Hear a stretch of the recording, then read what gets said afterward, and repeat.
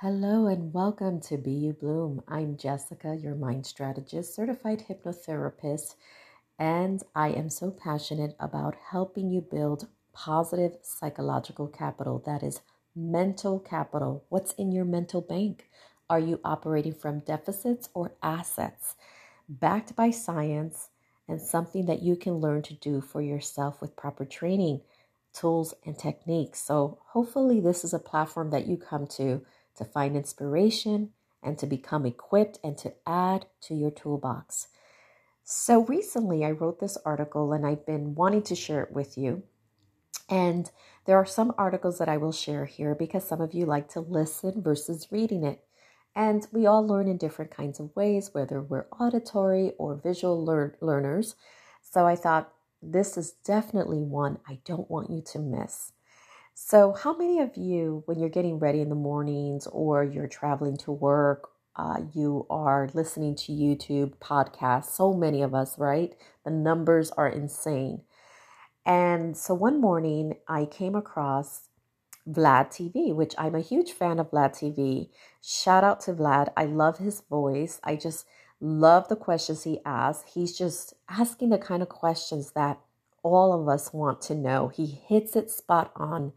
And he has very interesting people that he interviews. And it's so vast, from rappers and hip hop artists to actors to mafia hitmen, so many different people, to Mr. Dan Pena, who is a high performance success coach for executives. He says that he has created the most or coached the most millionaires and billionaires of anyone. So of course, I wanted to know, who is this person? And I had no idea who he was prior. So I was excited to be exposed to someone new. And so at the time of my article, Vlad TV already subscribers count was at 4.55 million subscribers. So if you're not subscribed, you might want to check it out. So here we go. Let me share with you a little bit about this, because as I listened to Dan and I went to listen to some other videos, I haven't listened to so many others that there's a lot of them online. Some I would say I was like, oh my gosh, he did not just say that, or he did not just use that word, so there are moments, beware, listener, beware that your ears might want to shut down because you might be feeling sensitive to what he is saying or triggered, or something can happen like that. Just putting it out there. So, but when he was interviewed by Vlad, there were things that he has said that just really stood out and made me want to think even more deeply about it. And that's just the person I am anyway. I'm very, very introverted in that way. I'm very reflective. I very much, after even difficult exchanges, will go within myself and will challenge myself, will ask what I could have done better, or where I could have grown, or where I'd like to grow moving forward, right? And I also check in, and there are times when I'm just like, wait, no, I can see where this landed. I can see how come my path went this way. Wow, that's confirmation. So it's also a nice way to confirm the things that you have been thinking or feeling. So I do spend a lot of time with myself in that kind of way. Okay, so here we go. So recently, I was listening to Vlad TV on YouTube, and he was interviewing Dan Pena, a high performance success coach. How have I not come across this brazen personality before, who says he is credited with coaching the most millionaires and billionaires? Perhaps because I am Latina. You guys know I'm Puerto Rican here, right? Puerto Rican heritage. Mr. Pena is of Mexican heritage. Perhaps it's for that reason that I identified with his stories of tough love and allowing children to make their own way. Do you know that Mr. Pena even said he is not leaving a dime to his children? That was interesting. So Mr. Pena does say some things, as I've warned you already, that may cause one's ears to cringe, as he certainly is not delicate in his choice of words. However, he pointed to something that perked up my ears, relating to the key difference between the wealthy and the not wealthy. He identifies that difference as confidence. In fact, you guys, he actually said that early on, he probably wasted 20 years in his coaching, focusing on everything else, when he wishes he had known what he knows now then. And that is that most people lack the level of confidence that is necessary. It is mandatory for wealth mindset. And he says, had he known that 20 years before, forget about it. So it is a confidence that does not shy away from failures. This is a steadfast confidence that dearly takes the gamble, even when it means letting go of all that you are sure of. Mr. Pena says that parents have between the ages of 0 to 6 to ingrain this level of confidence in their kids. Otherwise, it will be a battle of the mind when the child becomes an adult and wonders why this level of success eludes him or her. Can anybody relate right there? I certainly can. Have you been an adult wondering why, with all the fabulous ideas and even your businesses, right? Or partnerships or meetings that you have had, and then you wonder, wait, why have I not achieved the level of success? Now, I'm not saying you're not successful, but the level of success that Mr. Dan Pena is talking about, or the level of success that you have in mind for yourself. And have you ever wondered why? And in the work that I do, it's very fascinating with hypnotherapy to find those answers within, to open up the subconscious, and to guide my clients through a deep journey where they can connect and find revelations, aha moments, moments of clarity, and they are always blown away by what has been anchored into the subconscious. So, of course, with my specialty, after hearing him, I wanted to delve deeper into my own background. So here's what happened. So my brain started to flood with images of my childhood, right? I recalled events during which I expressed confidence. But what permeated those memories is that my confidence seemed to be linked to the protection of others. This sparked my curiosity, like why? What's going on here? And how does that offset this confidence perhaps? Does it help it? Does it hinder it? My mind was racing. Mr. Pena mentioned the names of some of the wealthiest, and that what they also had in common was running their businesses with an iron hand, at times ruthless and unapologetic in their approach and delivery. So as I scrolled through my early years in my mind, I was someone who stood up for kids that were bullied. And this caused my mom to have to transfer me out of my elementary school, by the way, because I became the target.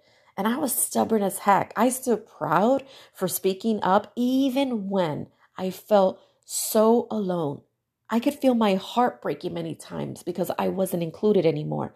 But I chose that I did the right thing. I would hold on to that and say, no, this is more important. And that's how my brain started to work. And I also recalled watching my mom cry by the window in our New York City apartment in the projects, downtown Lower East Side of New York City. And I remember looking across at her and feeling that it was my role to protect her and to contribute to her happiness. So I wondered if what I saw as marked expressions of confidence were tainted by compassion. See, ruthlessness, Dan Pena, what Dan Pena said is that ruthlessness, right? That iron hand is part of that wealth mindset. But ruthlessness is the absence of compassion. So did I have two opposing traits that would wrestle for my identity? So I replayed the times that I exhibited confidence now as an adult. So I went from childhood to adult, replaying those memories that seemed to stand out. And there it was again. My memories were connected to some form of advocacy driven by my empathy for those who cannot speak up for themselves. If you ask my inner circle, ask anybody who knows me very well, and it's in many ways the definition of who I am, the advocate. Oh, don't let Jessica get a bite of that because she will fight and not let go until she wins this. And it's usually for someone else on behalf of someone who is helpless or cannot speak for themselves. So had this trait, this heart for others, this compassion kept me from reaching an insane level of financial success that Mr. Pena talks about. Because you can imagine how I bring this into my work relationships and people that I have managed. So had it also caused me greater pains in my life than I needed to take on? Mr. Pena might think so. I also think possibly. I'd have the intention, you see, of forging relationships, right? With great business opportunities, networking events, events at really high-end places. And I would often end up outside of the room talking with some people or one person in particular who on the outside was achieving, but on the inside struggling. Was my path taking on a different course? And so I tended to notice what others did not pay attention to. I was drawn to helping people through their pain. I would pick up on it even before they would even tell me about it. I would say, "How's your spirit?" And they would just look at me and the tears would well up. "How's my spirit?" That's an interesting way of asking, "How are you?" So yeah, I started doing that, asking people, "How's your spirit?" Because "how are you" is so passé. It's like the brain just passes over it. No one really wants to stop to hear the answer. And I think that my being drawn to help people through their pain started with that impression in my brain. It was that impression when I paused as a child at the corner of that wall to take in my mom's tears. I took her tears into my heart as I looked over at her. I see her sitting on the edge of the sofa at the where you put your hand, the arm rests. She was sitting on that, looking out, crying. And I now recognize, as you can see by my emotion, I didn't expect this to happen. I now recognize how deeply etched that visual of my mom crying is in my subconscious. That was the moment as a child that I decided that I wanted to contribute to protecting her and to her happiness. And now I wonder if that is the moment that I knew my path and didn't even know it consciously, that became the motivation behind the work that I do today. And that is to help others build positive mental capital for more joyful living, positive mental strength so that they can get through when they're by themselves and have more joyful living every day. So as you can tell, I find Mr. Pena very intriguing. He is a mind that I'd like to explore. Perhaps he's causing me to explore my mind more.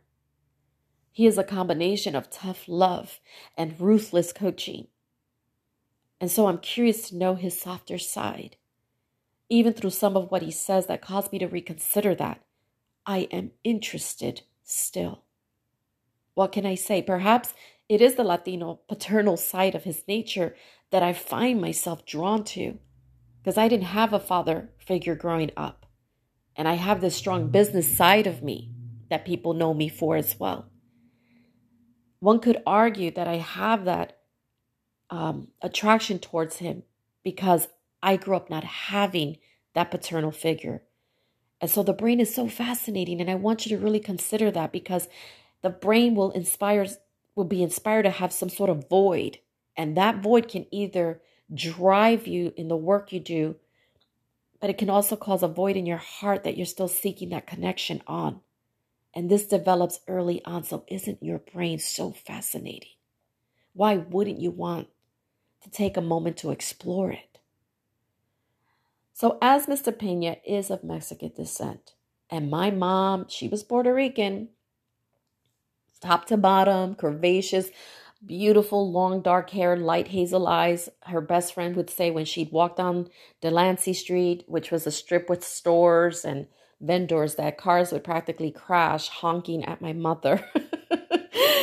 But she always had pictures with like Mexican attire, hats. She loved the culture. I grew up listening to Mexican music and I love the culture so much. And I live in LA now at this point of this recording. And I've loved the culture so much. So in honor of Mr. Pena and his Mexican descent, let me end with this story. Years ago, I was in Zihuatanejo, Mexico. And at the town center, I came across a group of men and women, and they were talking so spiritedly, laughing, and they were just enjoying one another as they sat on the floor. They were just sitting on the floor. The women had their purses, the men, everybody looked lovely. And I thought that was fascinating. So I stopped and we started to talk. And they loved my Puerto Rican Spanish, by the way. They were so encouraging. They were like, "Oh my God, it's so cute. We love it. Keep talking." And I was like, "But you guys speak so beautifully." And they're like, "No, so do you." They were so loving. And So after we spoke for some time, I asked them if they wanted to come to the US. Like, did they have that dream or that hope? And they shook their heads. Every single one of them said no. And one of them said in Spanish, every day after work, our friends meet here. We talk, we laugh, and we watch the sunset. Not everybody wants to go to the US. Having time with loved ones is more important to us. Wow, that hit my heart. And I have never forgotten those people. And after sharing our goodbyes, I was heading back to the hotel and I couldn't get out of my mind. I thought for a long time, what do you want to matter most?